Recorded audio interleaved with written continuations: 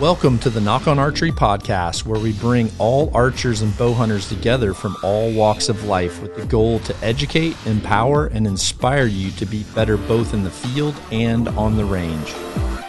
Welcome to another Knock on podcast. Holy smokes. The podcasts are back in action. What's up, dude?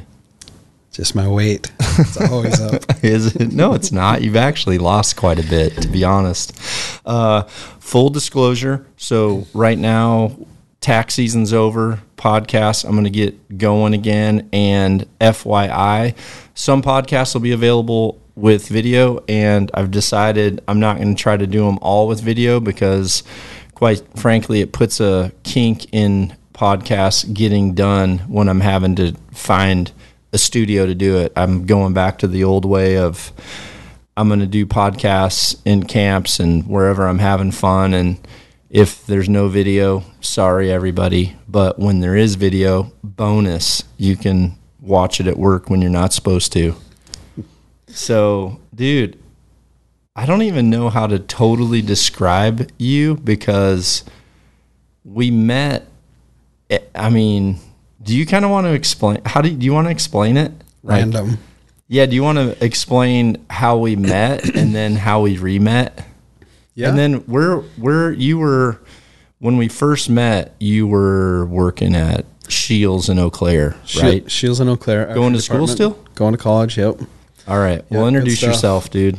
Yeah. My name is Les Welch. I'm from, like you said, Wisconsin, Eau Claire area. And I was going to college in Eau Claire. And a friend of mine out of Menominee, Brian Jiskra, randomly put together this hunt out of the Turtle Mountains. Maybe I'm not supposed to say that, but I think it was Turtle Mountains. It was in Botno, North Dakota. Yeah, I remember that. I've got stories about getting there, too. Yeah. We worked all day, packed the truck, and we started driving and wound up in North Dakota for like every dollar of like $500 or $600 back in the day. It was, I think. And you and me both, dude. Yep, that was it. Cash a paycheck and go chase a whitetail. So it was must have been end of August because I think we started hunting Labor Day weekend ish. Yeah, I think we were done by Labor Day weekend because I remember a bunch of people like kind of coming into the town. They might have had an early goose season, which I think geese was a big thing up there too. Oh yeah, totally was. But yeah, we and so that was Les's side of the story, or that hunt. My side was I don't really remember how I learned about it. I kind of feel like Jeff Miller at Shields, because at the time I was a sales rep for Wisconsin. And so when I would talk to the Shields accounts, I talked to Jeff Miller, who is Greg Miller, the writer's brother. And I think Jeff told me about this place, because I told him I want to go whitetail hunting early season. I think I told him I'd love to shoot a whitetail in velvet because I remember his brother shot a velvet whitetail in an early monster buck video or something, I think. So I was telling him about that, and he said, I heard about this place. You can go in North Dakota and you might be able to get one in full velvet. So I ended up booking with this guy who I think was just a goose guide, wasn't he? He was. Yeah. And so to backtrack, this kind of plays in a little bit with with what I talked about in some past podcasts. I did some podcasts with the HuntWise guys, and I was telling them how there's an evolution of becoming a bow hunter, and what I have now at this age is certainly not where I was when I was younger and, when I was in my 20s. So then I was a sales rep, and I drove a Hyundai Accent that got 40 miles to the gallon, and every piece of hunting equipment I had went in that freaking hatchback Hyundai, and that's what I hunted out of. So there wasn't even room in the front seat for nothing. I don't know if you remember when I rolled up there, but I remember I got to Fargo, and my gas gauge was at half, and I turned west, and I don't know what road that was, but it was a road heading it pretty much went until it was like straight south of Botno, and then I had to turn north. But I kind of thought, like, you got half a tank of gas, you're in a Hyundai. Yeah. You're like, and I think that was good for like 100, because I think I got just under 300 miles to a tank, I think. So I just turned left and just went for it. And next thing I know, I am like gas lights on. It's like buried flat on the post. And I'm just like, dude, you're going to freaking run out of gas in the middle. It was like the first time I'd ever been that far north in North Dakota. There's nothing out there. Nothing. Nothing. Well, dude, all of a sudden I saw like silos, like co-op silos. And I immediately thought that those silos will have tractor fuel, or they will have a can of gas for a lawnmower or something that I can buy. So I just like took a turn and headed into this small little town. I don't even know what the name of it was. And I was just heading for the co-op in the distance, because I knew they're going to have some kind of fuel, right? So I end up barely rolling into this little town, and this dude comes out and starts filling, like, it's like a full service, dude. Like, this is how a full service gas station in the middle of nowhere. This guy's in coveralls, just looks like a huge Barney Fife. And I remember, like you said, cash your paycheck and go hunting. I had saved, I would cash my paychecks. I would deposit my paychecks, and I would always cash like $200, and I would take $100 and put it in an envelope that I had, and it just had like hunt on it, hunt funds, and which I still have, dude. I still have an envelope that I do that, as I make, my little side cash. Sharon knows about it, but I still kind of do it just because it's habit. But I'd put $100 in there, and then I would put $100 to like spend and, whatever for the week. So I had this thing, and I pulled out $100. Well, back then, what was it? $1.50 a gallon, probably. So $1.50 a gallon times 9.5 gallons that fit in there, whatever that was. I filled up, and I remember giving the guy like $100 bill, and he looked at it like he had never seen one in his life. And he just kind of looked at it and looked at me, and he goes, "If you want to, just go change yourself out." So I'm like, okay. I went in there. There was no cash register, and I kind of popped my head back out, and I could see him like looking in my windows, of my thing. And I go, "Hey, where's your cash register?" And he goes, "Oh, the money box is in the freezer." Yep.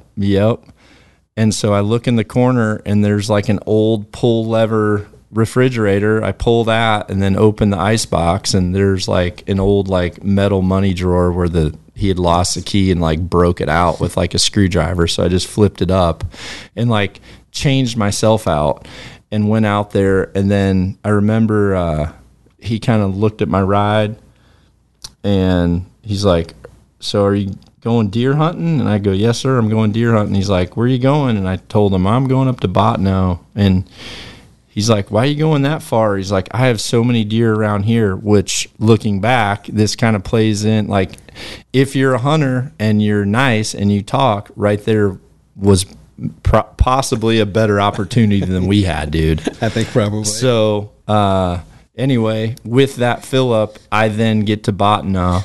Botno? Is that what it's called? I think. Botno, yep. And I just rolled in as the freaking, dude, I had to have been, was I 21 yet? I don't even know. I had to have been early 20s. Let me think. What year was it? 2001? I think it was 20 years ago, yeah, dude. I think it was 20 freaking years ago. Yeah, so I would have been early 20s. And honestly, I didn't drink till I was like 27. So I was definitely not like partying in camp. I was just there and there to kill something. Met you guys, and I don't know. Do you want to kind of sum up what happened? The hunting, it was a classic example of no homework was done. None. The stands were horrible. Dude, we were like pretty much just sitting. it almost felt like I was hunting bears in Alberta or something. Yeah, I think the wrappers were still there from the corn bags. I think they had just drove away when we drove up. Yeah, and they were like, rough. these spots are prime. Yeah. And I remember the mosquitoes. Didn't we have the bug tamer We suits, had the leafy tamers bug then. tamers? Yep. That's right, Yep. dude. Those were they were horrible. And then what did we my do? gosh. Did we do 2 or 3 days? At least 2 or 3. And then I finally just said, let's not do this. yeah, I'm like, all right, we're freaking improvising. So, was I the one that said it to the guide about the fields? Because I remember seeing them. we'd get picked up and we'd drive back to like where we were staying. And as we were driving back, were we at a hotel? I don't even remember, a motel or something. No, it was like a farm. Oh, we were in a farmhouse. Like an old farm, yeah.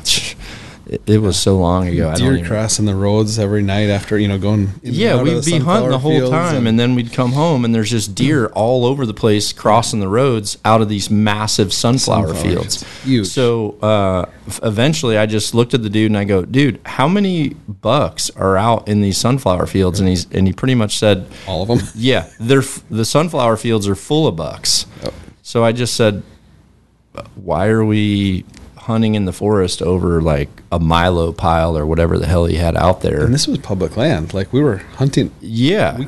I think my stand, dude, I'm pretty sure he told me like we couldn't have been far from Canada. I feel like we could see Canada from like some of the stands or something. Brian killed his buck.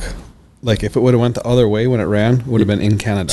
We were on the fence line. Okay. Like, I think we were. Okay. Yeah, I think we we were. legit were, yeah. So I just freaking told this guy, listen, we're gonna do what we do in Wisconsin, which is deer drives. Kill deer. And we did, dude. We The first thing that came, do you remember the first thing that came out and went to the northeast? A big old freaking moose. That was the first moose I'd ever seen in the wild. I don't know if I ever told you this, but when we pulled up and I looked at the situation, there was a huge field, a full section, I would say, a full section. Giant. And and honestly, the way the wind was blowing, I knew whoever pushed first, the deer were going to button hook around and stay in the sunflowers, but in a different, So I just, when they're like, all right, well, because was there 4 of us or 5 of us? I think there was At least 4. 4. At least 4. There's 3 of us, I think. So I just said, I'll push first. And then I think you just said, I'll push too. And I kind of looked at you like, oh, yeah, this pushing first is the choice. So we put them up in the back, and we got in there and started walking. We're in those sunflowers. Dude.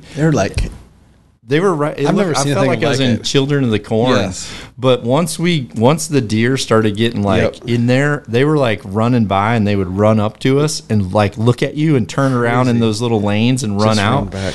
And we're just kind of in there, just walking real slow. And I seen them. I could look up with my tippy toes, and I could see when they were bounding. I could see the all tips. you could see was the antlers. Yeah. As they bounded. And I seen them button hook around, and I saw them go to this one section of the field, and they just stopped. And I'm like, okay, they're going to stop right there. And then we finished that push. Yep. Maybe 1 or 2 squirted out on those guys. Yeah, I don't and they remember. didn't even shoot. They were like, that, you can't do that, you know. And so then we rebooted, and I told you, I'm like, dude, this is all us. I go, look at the back corner of this. Yep. I'm like, it feeds into that freaking drainage. I'm like, what they're it going to was, squirt too. out. They're Right going off that right out end. that corner. And so we went back there, and did you go to the corner, or were you further down? I was up here, and you were on. Okay, so yeah, you were. I had a perfect view of them.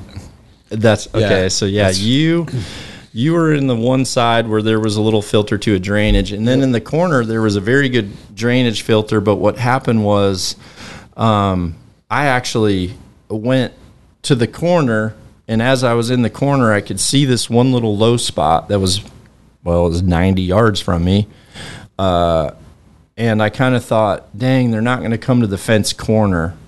They might run the fence corner, but I kind of felt like they're going to go out there. So then I ran down there and got there, and as they were driving, I could see the racks bounding, Just and like 6 of them. Just and mine got on the fence line and started coming, so I freaking second guessed my first decision and hauled butt back to the corner, and then sure enough my buck just veered, and yours got to you first, right?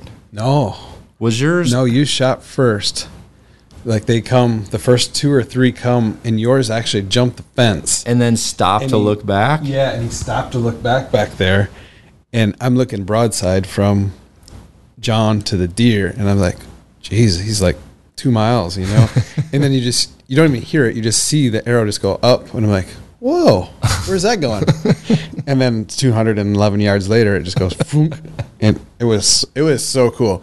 But I knew when he impacted that just to be clear, that's how far he was from me, but that's not how far I was from the deer. My shot was a bomb, but it was a long bomb. It was cool. Yeah, it was.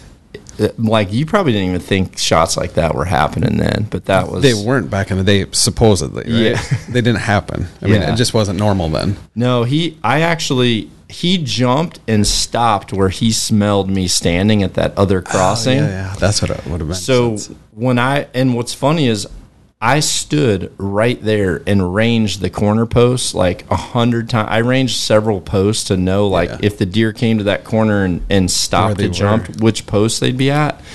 And so when I was in that corner and that buck jumped and stopped right next to that freaking tree, I'm like, dude, easy. He's 89 yards. Yep. And honestly, that year, I mean, during those years, I was probably shooting 20 to 30,000 arrows at 90 meters. So I just freaking slid my sight down there shooting 22 13s or something stupid. Yeah. And just freaking sent an aluminum just right into that thing. It was perfect. It was a 10-point full velvet. Yep. And then he didn't go 30 yards. And then did I start pushing for you, or what happened? No, as soon as you shot and I saw that arrow and him run, I knew he was done.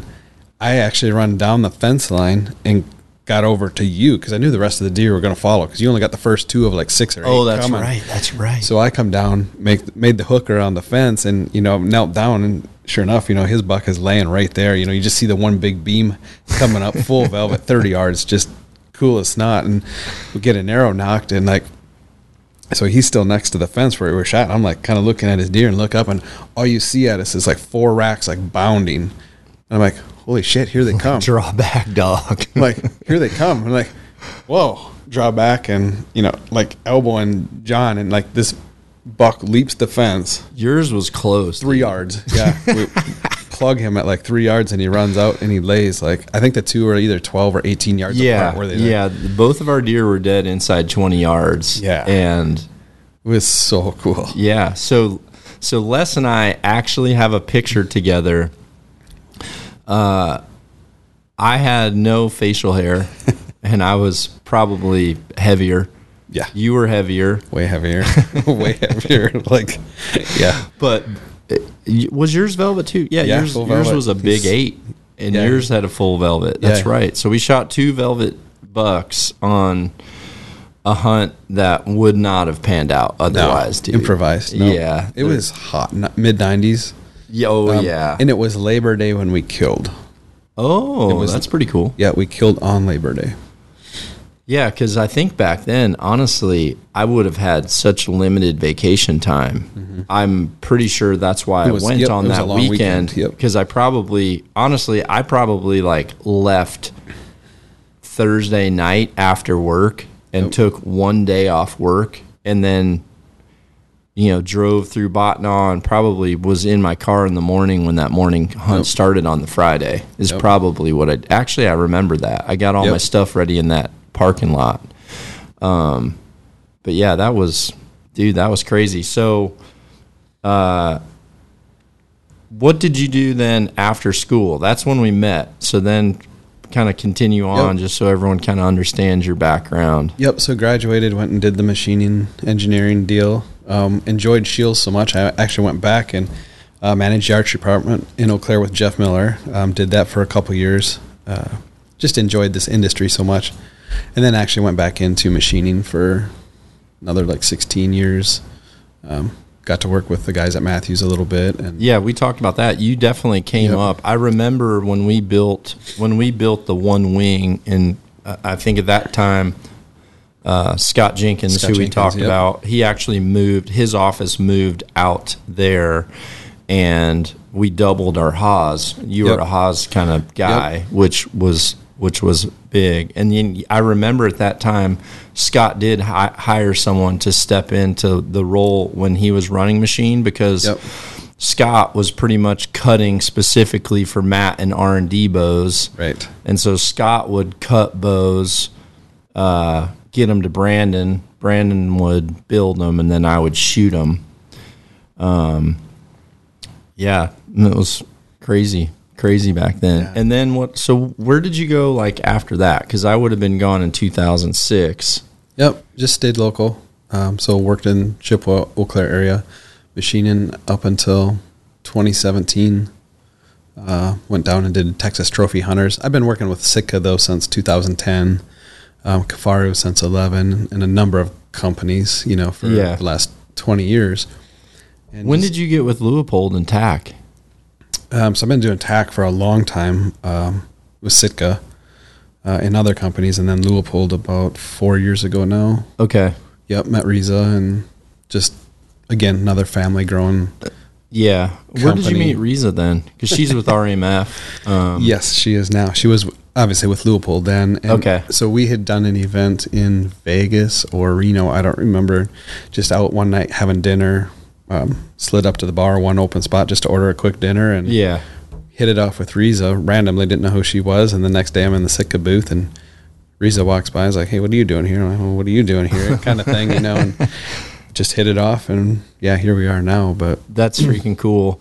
So you've done every TAC since it was most. Bowcast? I've taken a few off to go shed hunting, like opening weekend in Colorado, is May 1. So I skipped that a little bit. Yeah, I remember. So just so everyone kind of understands what's happened is we've come into TAC and, kind of really trying to just spend time with what I refer to as grassroots archers, 100%. Exactly. They're the people that I was. It goes back to the story, right? It's like who I am and why I do events that everyday archers relate to, and why I'm not, dedicating all my time to being on a professional tour. Is the reality is I competed so that I could just be a better bow hunter. That's really what it boiled down to. And then once the end of August or bow hunting season came, I would not go to tournaments. I would stop tournaments, and I would literally make a few changes. I mean, that bow was essentially a 3D bow that I would have been shooting in Right. 3D. The arrows were more or less the same, but they had inserts in. They had a little bit bigger fletching. I was actually shooting expandables, some of the very first rocket broadheads then. Yep. Actually, that might have been a freaking Rocky Mountain Sniper, dude, like from Bruce Berry. It might have It's been a minute, though. Yeah. It could have been one of those.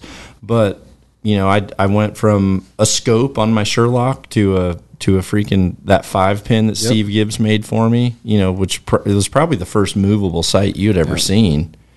I mean, had you seen a slider before that? Can't remember. Because- I think I was running then an HHA, the half crescent slider. Really? I didn't think that would have been out yet, but maybe it was. I think they were one of on- the very first ones. Yeah. But you'd be limited on that thing's Oh, yeah. arc. I Yeah. mean, it was kind of limited on distance. But, yeah, I invested in attack just because I want to, I want to connect with the Knockout Nation. That's it's what I our want. people. Yeah, it's 100% like who we are. So. Totally. Les came up to me after the Leupold came out with the Full Draw 4. Yep. And you guys came up to me and you showed it to me. And honestly, that's kind of how that connection started, because once I saw the algorithm of Archer's Advantage built into this, and I talked to your engineer about it, I'm like, okay, this rangefinder is actually built for archery. So you and I started talking, then you kind of... You looked at me like, do you remember me? And I was just drawing a blank, like, kind of, but where was it? And Yep. then, did you pull that picture I had out? to pull that photo out. Yeah. Yep. And you guys will see it. Yeah, I'll make sure I post the video with or the picture on a slide. I'll put the picture next to this. But yeah, I think it was Michigan a couple years ago. Yeah, and I was just like, holy crap, dude. Who was that, two fat dudes? Yeah, I'm like, holy cow. Yep. Both of us out there freaking doing drives and sunflowers. Man, early wasn't season. It like the leafy suit? And dude, they were leafy bug tamer suits because white t-shirts on underneath, like cotton, sweating. Yeah, that's all there was. All there was. Or Fruit of the Loom freaking long johns. Like he just freaking everything we had just made you want to die. Yep. Those leafy suits in the bug tamers were so freaking hot too. Yeah. It was just like pure net that wouldn't let the sweat out. That brings back memories. Well, you've got you're such a interesting dude. You do a lot of I feel like you do a lot of great PR work for everybody that you represent, because I mean, you and I shot with over 10,000 people, on a target this year. Incredible when you think about it. Yeah. And a lot of people experience their personal best, longest shot. Oh. I never thought I could do that. We should put together a reel of all the people couldn't do that. Yeah. And then dropped them twice or 2.5 times further than they've ever shot. Yeah, and just change the entire atmosphere of the whole weekend for their whole group that came with them a lot of times. I could go on this thing and show you the texts and the DMs and the private messages. Like, people have reached out and said, you made my weekend, you made my year. Like, I don't even care if I go to Target 2. I don't care if, we could be done shooting right now. This made my day, It's experiences, you can't put into words. I think we were talking about either this morning working out or last night. I got away from inches even in animals. If it's an experience, whether it's deer, elk, that little, 11-year-old kid that had Matthias, was it? Yeah, Matthias. 20-yard pin, and his mom says he can have anything in shields if he hits the target. And John's like, well, we're going to make this happen. And then she's like, maybe backpedaled a little bit, which was a good call on her part, because what is it, 110 or 9? Yeah, that was probably the longest ass we had at any event. Yep. He had a 20-yard pin. You had scrapped up a handful of dozen arrows. In my hand. You had so many lost and found arrows in your hand. You're it was at the end of the day. You're we're gonna make this. We're gonna make this work, and freaking arrow one dog. I swear it went to the moon, and then it came straight back down from the moon and just hit squatch right in the. Did I pick? Was there a cloud that? There was a cloud, so we were way above the trees, and we had to wait for that cloud to come in. I'm when that comes in, 20-yard pin right on, because it looked like something. Yeah, I can't remember. There was a point on it or whatever. Yeah, and I'm right there, dude. He's like, yep. I was plumb bobbing, waiting for the cloud to get over Squatch's head, and then he freaking lets one rip first shot. Yeah, that was so awesome. Well, honestly, dude, you're as grassroots as it get. I mean, I think if I would have stayed going down that path, I think, I would have definitely been much more under the radar, especially when you work for someone and if you're internal, it's not it's hard for you to kind of grow yourself, because you're really there for the team and you're there for the brand.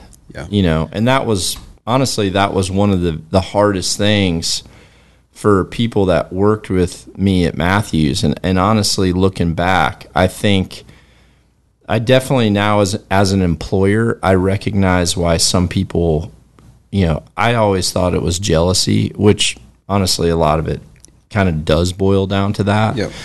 But it was hard for people to see me being promoted by the company because of my shooter status.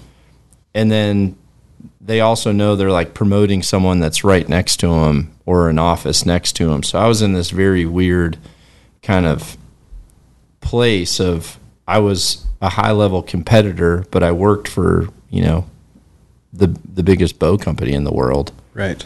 And, and had some some really important roles there. So I was seeing things from different ways, but I was always the grassroots person when it came down to like where I hunted. A lot of the spots I hunted were kind of like what you did, and honestly what you still do. So you don't talk about it a lot, but tell people, like, give me a list of numbers for like whitetails, because you're such an awesome person for like the everyday guy that isn't getting invited on, cool hunts. And honestly, I know I get invited on some cool hunts in places I would never in a million years think that I'd ever go.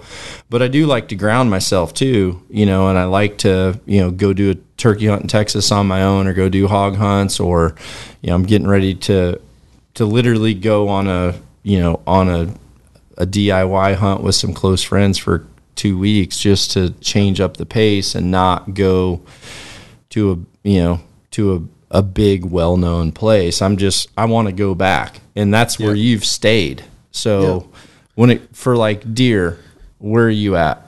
For kind of all over. Like I hunt the Midwest a lot. I've been in North Dakota a couple more times. Iowa, when I'm lucky enough to draw, which is 2 to 6 years now. Kansas has been real good. You can.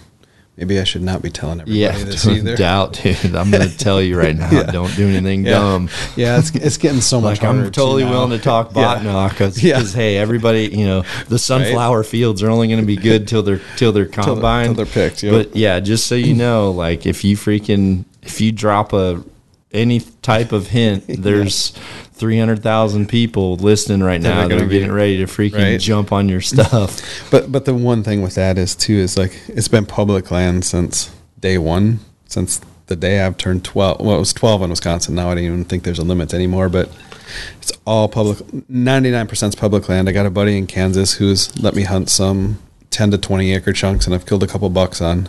Yep. But even Kansas is mostly public. Iowa's been all public. Wisconsin has been all public except for a little 40 that we have there at home. South Dakota, Nebraska, North Dakota, all public. All of my elk, all public, all DIY, all backpack hunts, a couple truck hunts, just, backpack in a couple miles daily. But everything is... Stay close to the center of that mic, otherwise. Botnow was the first and only hunt that I've paid for in the States. I've done a couple of guided bear hunts. I took my son on one when he was 13 or 15. I don't remember, somewhere in there. Otherwise, it's all figure out the tags. I love tags. I love figuring animals out. It's like salmon fishing, dude. I sold my 28-foot boat a few years ago because I couldn't find enough people to go salmon fishing. But for me, it was like putting 30 rods out, figuring it out. And like when that rod went off, when that salmon hit, I was like, I didn't care. I was over it. Like my job was done. Like, so let somebody else reel it in. That's what it is with DIY, OTC, public land, scouting. Like I'll sit in eScout forever, get out there, and then, I've got A through Z and then double A through double Z spots. Like, this is what I'm going to do. Like, go get it, go figure it out. And I might not kill 4 elk a year. I might kill 1. Yeah. A couple of years I've killed 2 or 3. But I just like figuring it out. Yeah. And going back to the relationship side of it, like, hunting has been so intense for me since we've grown up. It's what we've done. Yeah.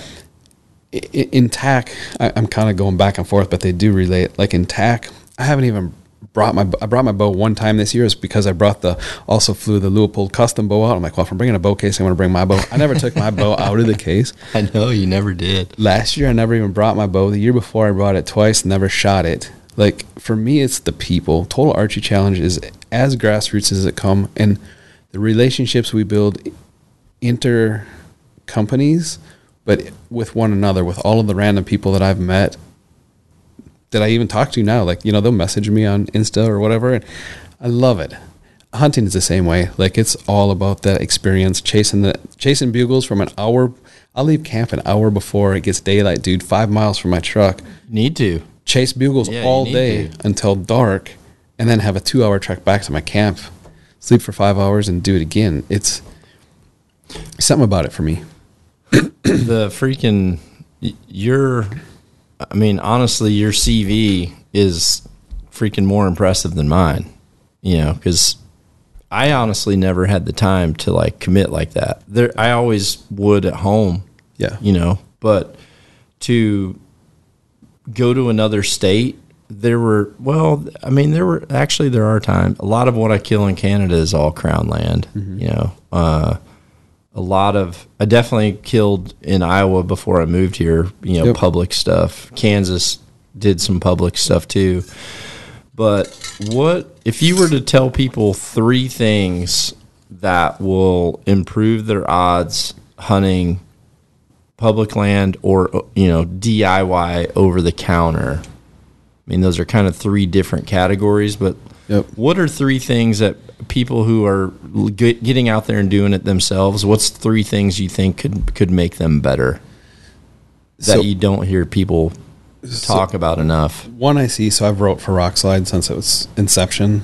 Snyder called me before he even launched it and said, hey, would you write? And one of the things I see on there all the time is people won't go. Like they're afraid to do it. They'll plan it. They'll, say, I'm going to do this in 5 years. And I'm telling you right now, it's August 2, 3, 4, whatever day it is. You could plan a September 1 Colorado elk hunt right now and go do it. Like Colorado's OTC, there's a ton of units. Idaho's, well, it's not anymore, but you could literally go kill an elk right now if you started planning it. So just go do it. Get your feet wet. People are scared. They're like, well, Corey Jacobson says this all the time. Like elk average success rates are like 10%. And it is. That is literally what it is. But I know people, and our rates are 90%. I don't think, people are going to think I'm nuts, but it's not hard to kill an elk. It's really not. Get out there, put your time in, understand what you're doing, be in shape, know how to look at a topographical map, whether it's on your phone, whether it's an actual paper map, and understand what you're doing. You don't have to be the best caller in the world. Go hunt. Yeah. Honestly, letting them talk naturally is your best bet. Mm-hmm. I mean, and let them do what they do and get in their way. Yeah, and get in their way and strike. Mm-hmm. Yeah, for sure. Yeah, the thing with those odds are, it doesn't tell you how many people never went.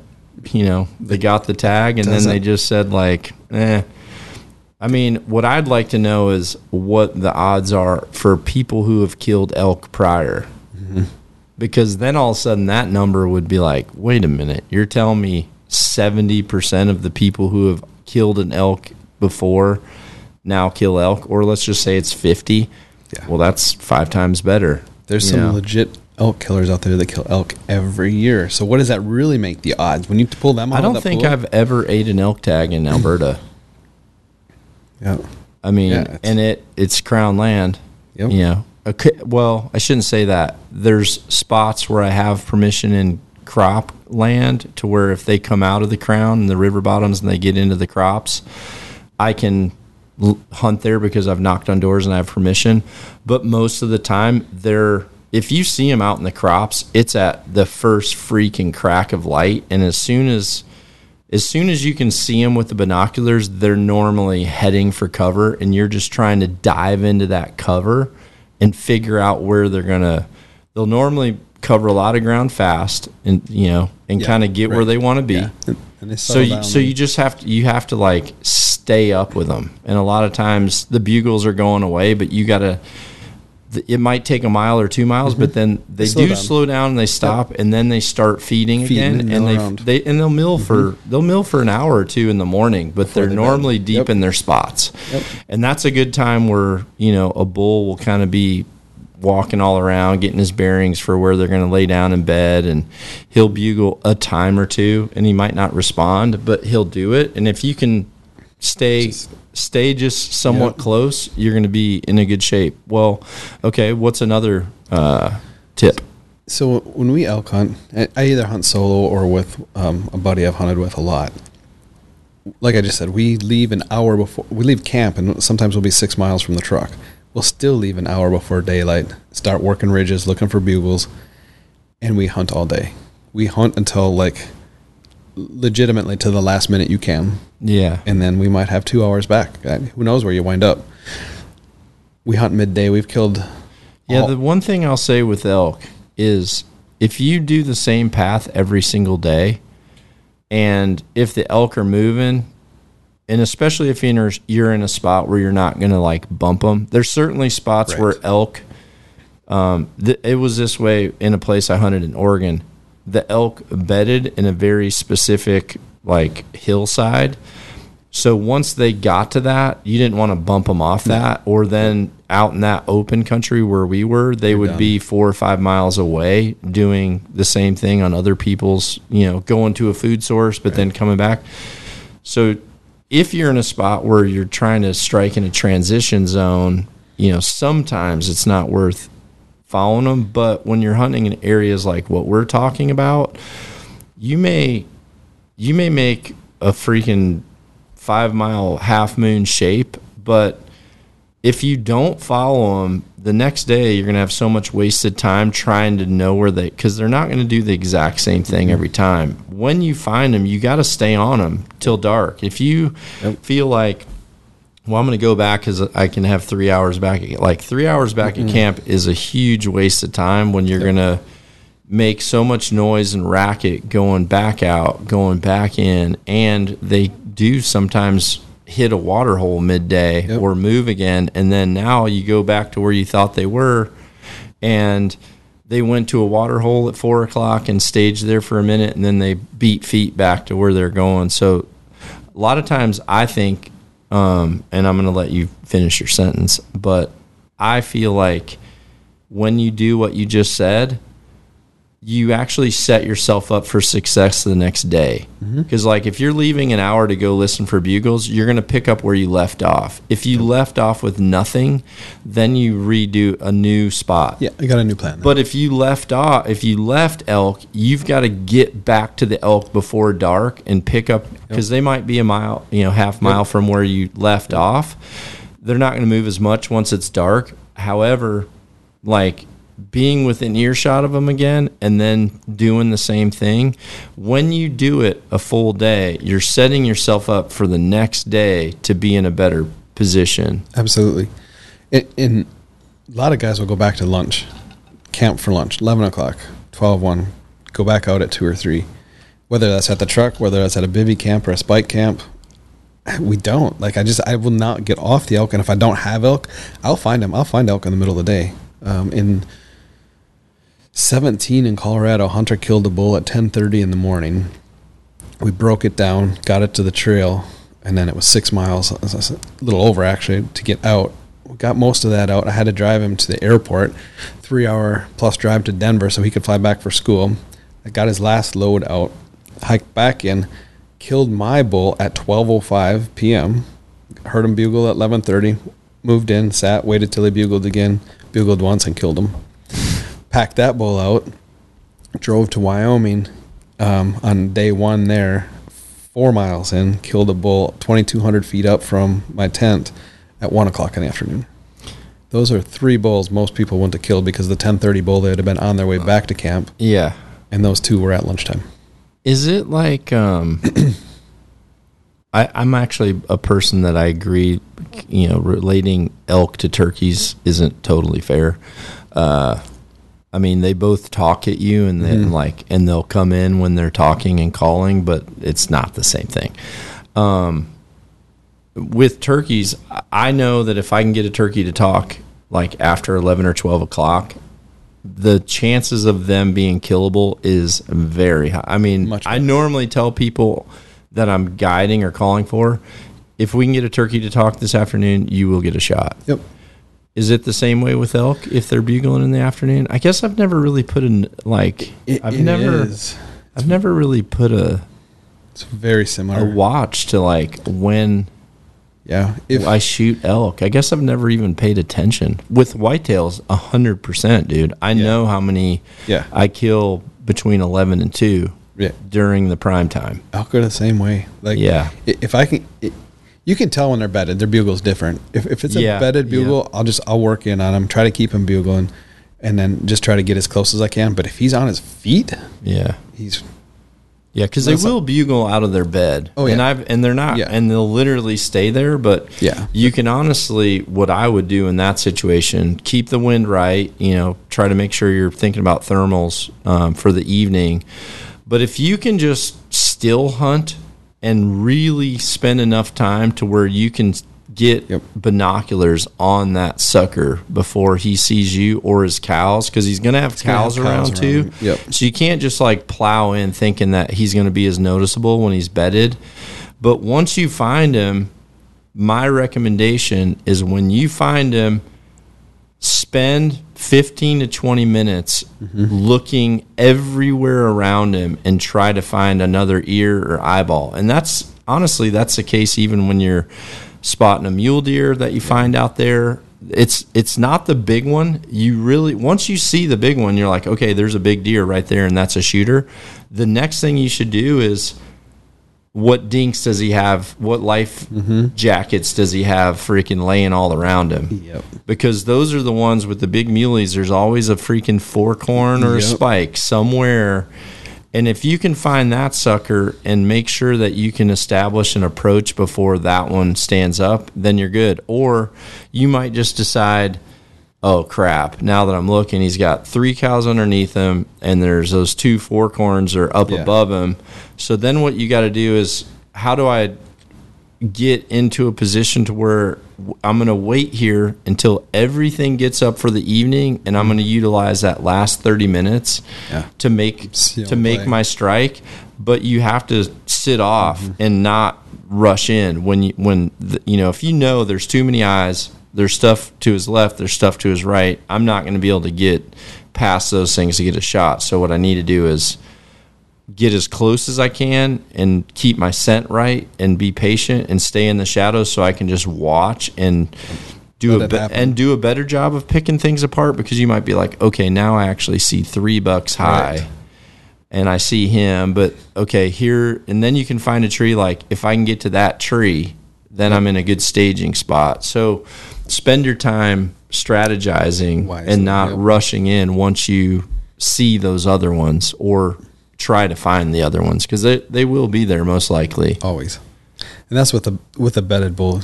9 times out of 10, you can't be aggressive with him. You got to let him get up on his feet and get moving and get aggressive. Sometimes you can make him aggressive, but more times than not, I found if you try to do that, make him aggressive when he's bedded, he's going to get up and go away. You know what Ulmer told me? Ulmer told me one time in those cases when he has a bedded bull and he can find him, and then he kind of does what I said, go in, he'll sit back. He says that most mature bulls, when they get up for the evening, they always rake. And he said he kills a lot. Like once they get up and they stretch and they take a leak and they walk around, they might bugle, and then they'll go and start raking. He's like, as soon as they get in, he's like, go. And he just said they close their eyes when they're raking. Yeah, totally. I killed the biggest bull I've ever shot in Utah. I could hear him and another bull getting close to each other, and they got really freaking pissed off. And I think he kind of got the other bull to leave, and then he just like wanted to prove his dominance, and I could hear a tree just getting trashed. And I looked up there, and 100 yards away, he was just freaking trashing this, like, I don't know, it looked like a Russian olive or something, or maybe it was, I don't know. And I think I pulled back and ran at full draw. And just told my camera guy, like, let's freaking go. And just ran up to him and shot him at like 35 yards or 20, I don't know, maybe 25 yards. Just ran up to him at full draw, going fast at full draw, and then got right there, and he was just like freaking trashing it up, and I stuck him. Yeah, raking. And it was early. It was like elk had just got up and started talking. But that's, it was like awesome. Or, you know what? Like, don't be afraid to be patient on freaking water. Water is a killer. It is. I mean, if you're a total novice hunter, and granted, I talk about how I hunt whitetails, and a lot of people look at me and they're like, I could never do it. I can't sit like that. Well, honestly, if you're someone who is used to working from home, or if you like to read, or if you like to write, and you have freaking patience, and maybe you don't like to freaking hike all over the place, water's where it's at then. If you spend time on water, you will see game of all kinds. You'll see all kinds of stuff. And, if you spend time setting it up right, to where you're predominantly downwind of that. You have a good, cool little place to sit, and you can occupy yourself. Honestly, if you sit there long enough, you're going to get a shot. It's going to happen. And people neglect it too. But I remember I went to New Mexico one time on a DIY, and I think I was in unit 34 or 36. And I went there, and some dude I kept seeing him, and I kind of said, like, how far are you hiking or whatever? And he just said, I don't. He wasn't from out west. I think he was from Minnesota. He just said, I put a tree stand up. And I was like, all right. And dude, the guy just sat a tree stand, and it was on water. I didn't know it at the time, but it was on water. And he shot a 383. And I'm talking like, and this guy, this was back before filming was popular. He filmed himself. And I mean, this freaking bull came in midday with his whole harem and he sat all day for like 3 days on this water hole in the middle of, wherever he could get to. And he said he just heard the elk coming, so he just sat there and just got ready and never talked back or anything. And he said all the cows just came and freaking got in, and next thing you know, the freaking bull just gets in there and puts on a whole show, and he shoots it at 20 yards, and it died, and it was a freaking booner. Just like, heck yeah, dog. Yep. So, yeah, don't overlook that stuff, too. Yeah. And whatever you're doing, chasing bugles, spotting stock, sitting water, thermals are key 100% of the time, 110% of the time. If you don't... Yeah, play it safe. Sometimes you got to sit way further back, and you really got to pick and choose when you go in. Yeah, I've walked away from things that I know would have elk in them, but you can't, because the thermals might be right tomorrow. Take that chance. Yeah. Okay, what's one more? That was 2. Yeah, thermals. Oh, thermals is third? Thermal thirds? Yeah, thermals are key. They're everything. They're 100% everything. Yeah. It really is. You don't have to run the mountain every day with 40 pounds to be in shape, but just be in a decent shape, be able to go from daylight to dark. If you're out there for 8 days, and that's another one, like people will schedule a 7-day trip, or maybe 9 days with 2 weekends, and you got a day and a half drive, and if you're coming from east of the Mississippi, and a day and a half to get back home, and then you're wore out after 2 days, so you're taking a day off, you only got 3 days of hunting in there. If you can schedule 2 weeks, if you're doing DIY, OTC, or public land, any of that stuff, 2 weeks will more than double your chances, if that makes sense. Even though it's only twice the time, it'll probably triple or quadruple your chances. You get more time to figure the animal out. You get altitude, Altitude's the biggest one, dude. Yeah, because you can get adjusted in 4 days. Well, now you're turning around. I mean, we see it at TAC. Look at me at TAC. Yeah. I mean, we shot at triple digits for the targets that we stayed at, and most of them there was an incline or a decline to get to and from it. So, if I shoot with a group, I got to go down there, get my arrows, come back. And I'm hustling because there's people there waiting. So I honestly was frustrated with myself several times because I know I'm in, I actually work out to be in shape for my Western hunts. Yeah. So when I'm gassed trying to like make it happen quick in 100 yards, or my legs are hurting, or like we talked about, our calves were freaking totally pumped in Park City. Well, what sucks is it takes you, when you're in the flat ground and then you go to altitude, it takes you a few days to get used to the altitude. Now, if you're doing it a lot, normally, just like with anything when you work out, on the third day is when your muscles are fatigued. Yep. So you get your lungs, but your muscles are freaking burnt. And so it's like, and I tell people this all the time when it comes to hunting camps, by having that extra time, which is what I'm doing for myself. My first hunt I'm doing with 2 friends, and and we're gonna go for several weeks, just because day one everybody's pumped. It's hunting season. Tomorrow's opening morning. You're not gonna sleep.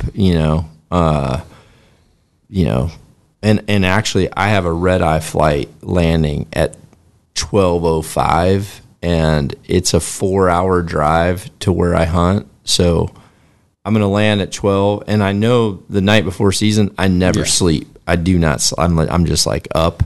So I'm going to land, and I'm kind of playing that out. I'm going to land and just drive right to where I'm going to freaking start hunting, and just start hunting. And then normally, you go through that first day, you're blazing through it. By day 2, you might go to bed a little bit earlier. You're definitely going to want to nap. Yep. You got to get that day 2 nap in. Then by day 3, hip flexors are freaking smoked for the first time for the year. So you're like slow getting up. You got to stretch. You're moving a little slower, and then altitude. But then honestly, day 4 and 5. Yeah. Normally by the day the hunt's over, it's just like you can get to where you want to start every morning without even breaking a sweat. And you figured out, like, I don't need to wear this. I don't need to I can put this, and this in my backpack. Oh, yeah, I remember that's what I did last year. You're feeling normal. Man. Yeah, you're feeling like you have your stuff in the right place, and then next thing you know, like you said, when you cut it short, now you've got to go, right when you kind of remembered. And the problem is, even though you're like, okay, next year I know what I need to do, I'm going to write it down. Yeah. You're not like freaking game time ready until you've been in the game a few days, So, yeah, that's also a freaking helpful tip as well. Well, what do you want to talk about, dude? What time is it? I don't know. Look at your phone. How long have you been rocking and rolling here? Get it off. Oh, you totally shut her down. We'll relax. Oh, okay, nice. 55 minutes. We still got some time. Nice. So, what do you want to talk about? One thing, we'll just back up a little bit. Like, I'm aggressive. Like, I'm super aggressive on public land. I'm not trying to shoot a 383. I'm not trying to shoot a 350. I want to have a really good experience, and for me, that's an elk that's bugle in a bunch. Unless there's a particular whitetail, and I did this like 4 years ago, and I swore to God I would never do it again. I hunted him for like, seriously, my October days, all of my November days except for one, and then like 13 days in December, and I was so sick of that freaking deer. And the one day I didn't hunt him in November, I got cam photos of him at the scrape, working a licking branch at 11:30 in the morning, and I took the day off. But like 37 days on that deer, and I don't know. I don't know to this day what happened to him. Nobody that I know killed him. Never found sheds. But like, so I like to be aggressive. So I don't care if it's 160 inch or if it's 140 inch. It's so mad and comes in. I love to call, and I'm very similar with elk. I've killed a couple of nice bulls. Now I'm after something that really.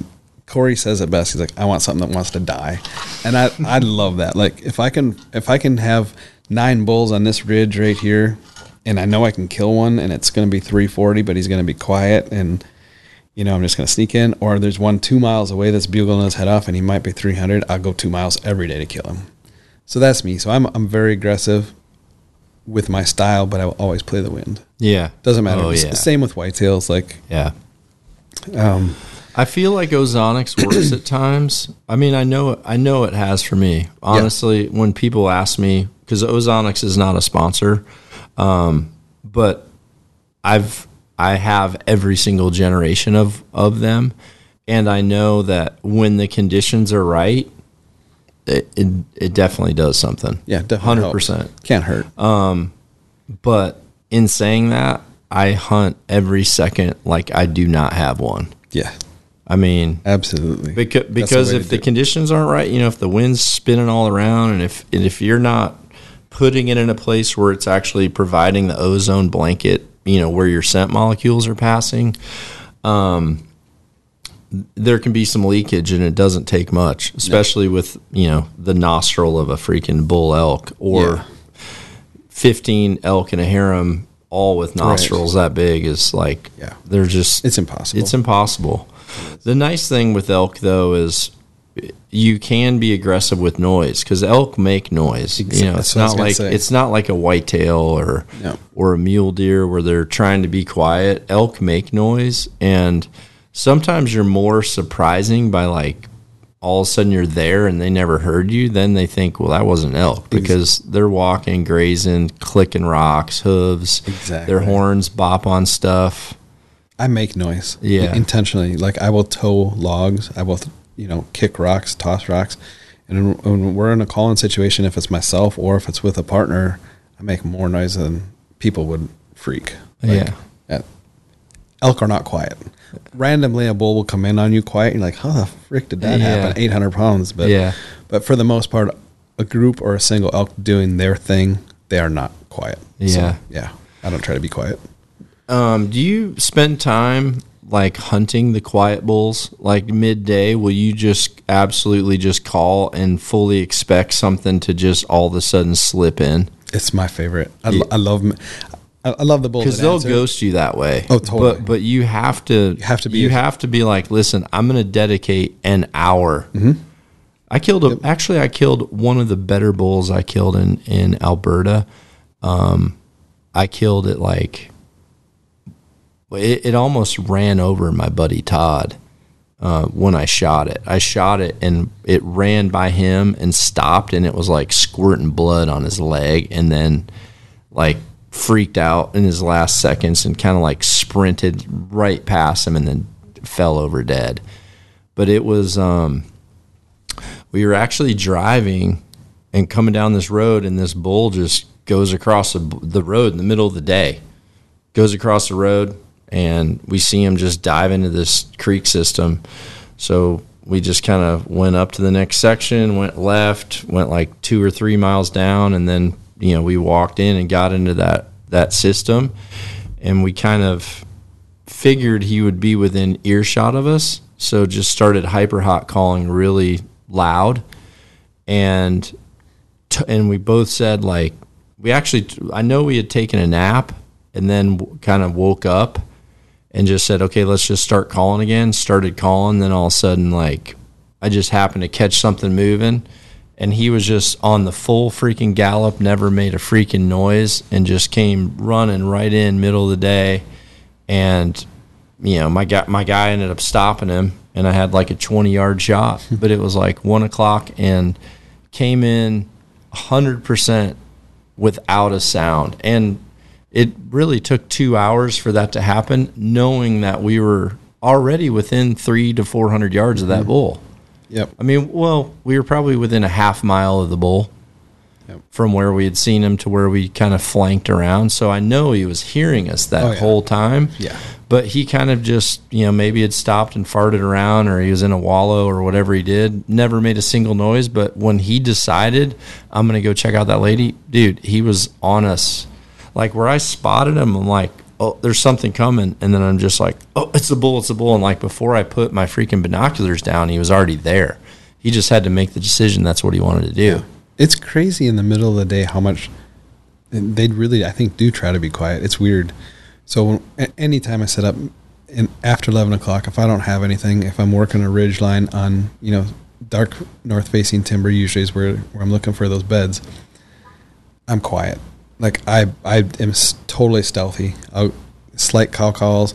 Then I'll set up, and if nothing comes in 15, 20 minutes, then I'll aggressively work my way all the way up through a heavy sequence and then back down. And then I'll still wait another half hour, 40 minutes. And sometimes, you'll see antlers coming, just quiet. An often overlooked call is a calf call. Mm-hmm. I like a calf call. Yeah, dude, I had a guide once that he was trying to cow call all the time, but it sounded like a really horrible calf. Like, it sounded like a bad, like, squeak or something. Mm-hmm. And I was just like, it just sounded like a baby calf rolling all around the timber. But I hunted with him 3 times and have killed bulls off that little calf, call, because all we're doing is walking, and he just walks and talks like a calf. That's all he does the whole time. Doesn't have any other arsenal in the bag. That's just what he does, and it worked awesome. It really did.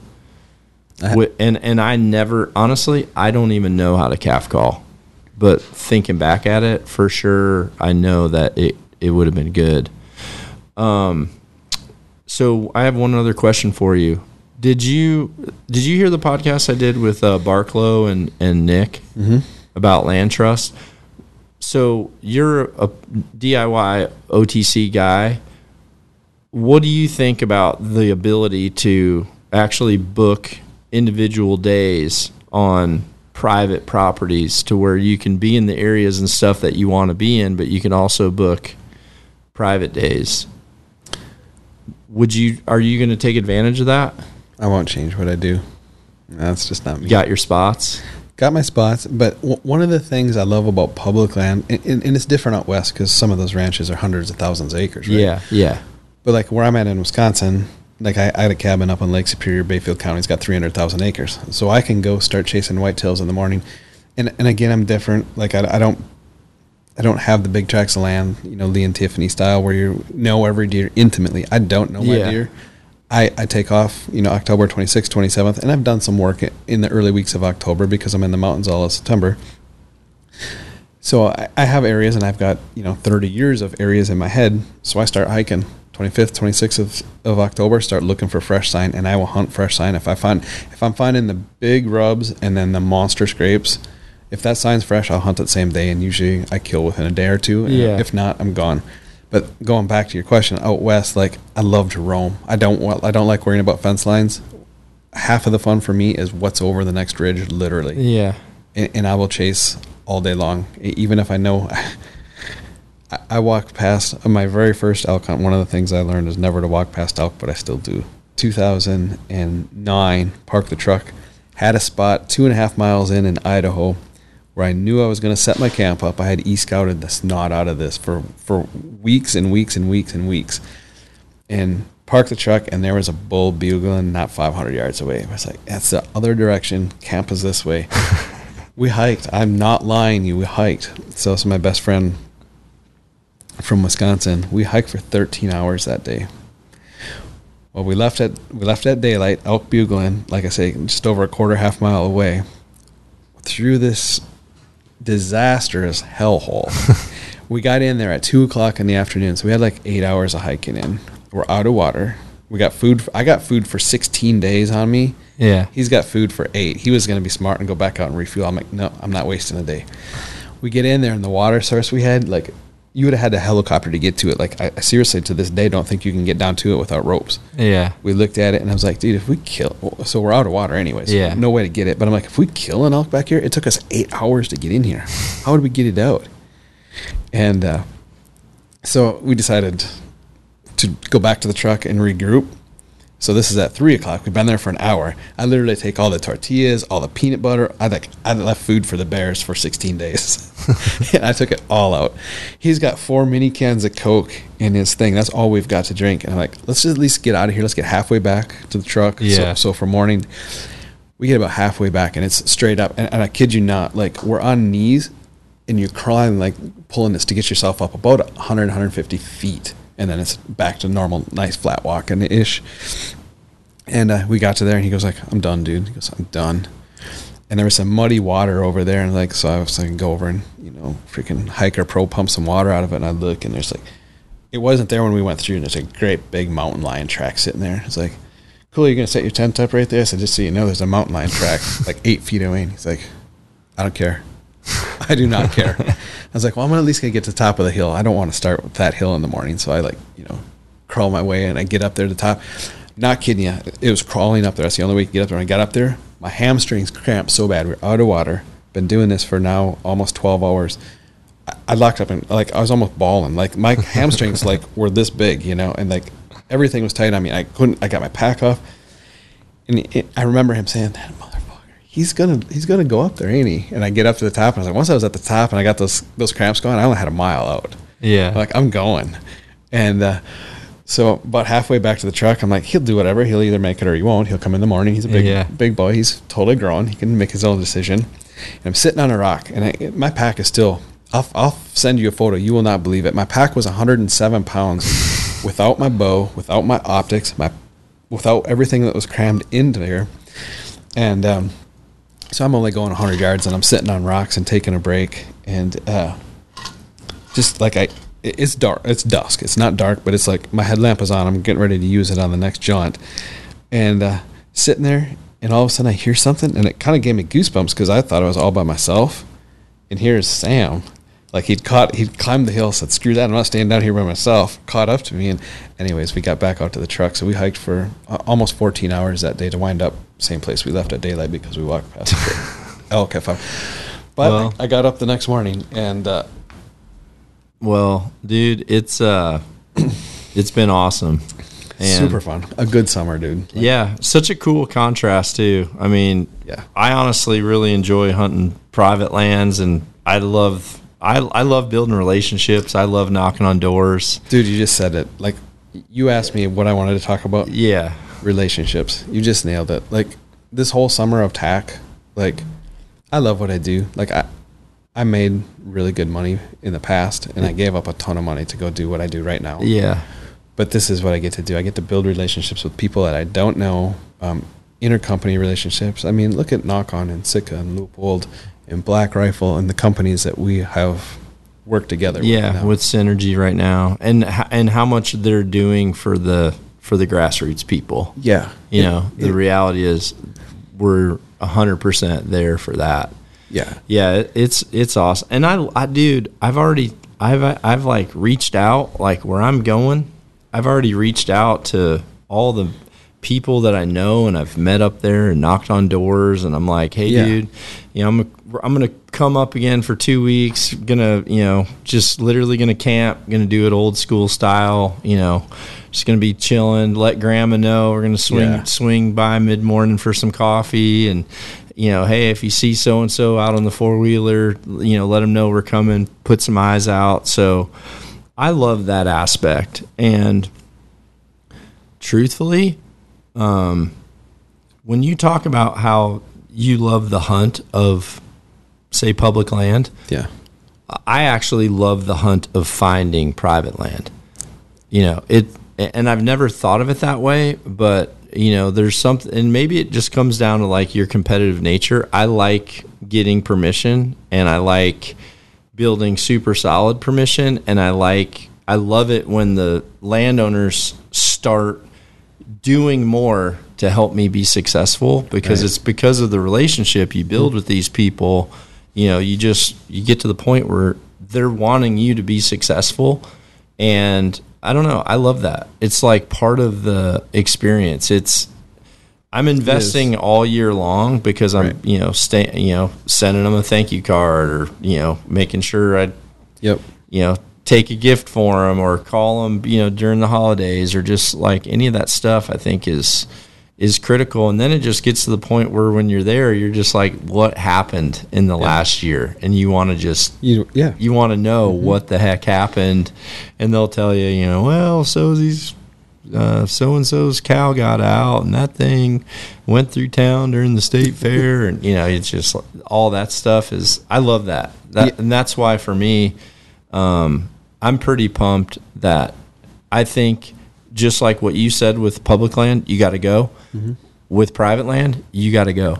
Like, yeah, because there's times where we get employees here, you know, that come to the area, and I'm just like, freaking get out there. And no, and in the past, I've showed people like, hey, here's some public that's local. Here's where it is. And then a year later, guess what? Still going to the same freaking spot.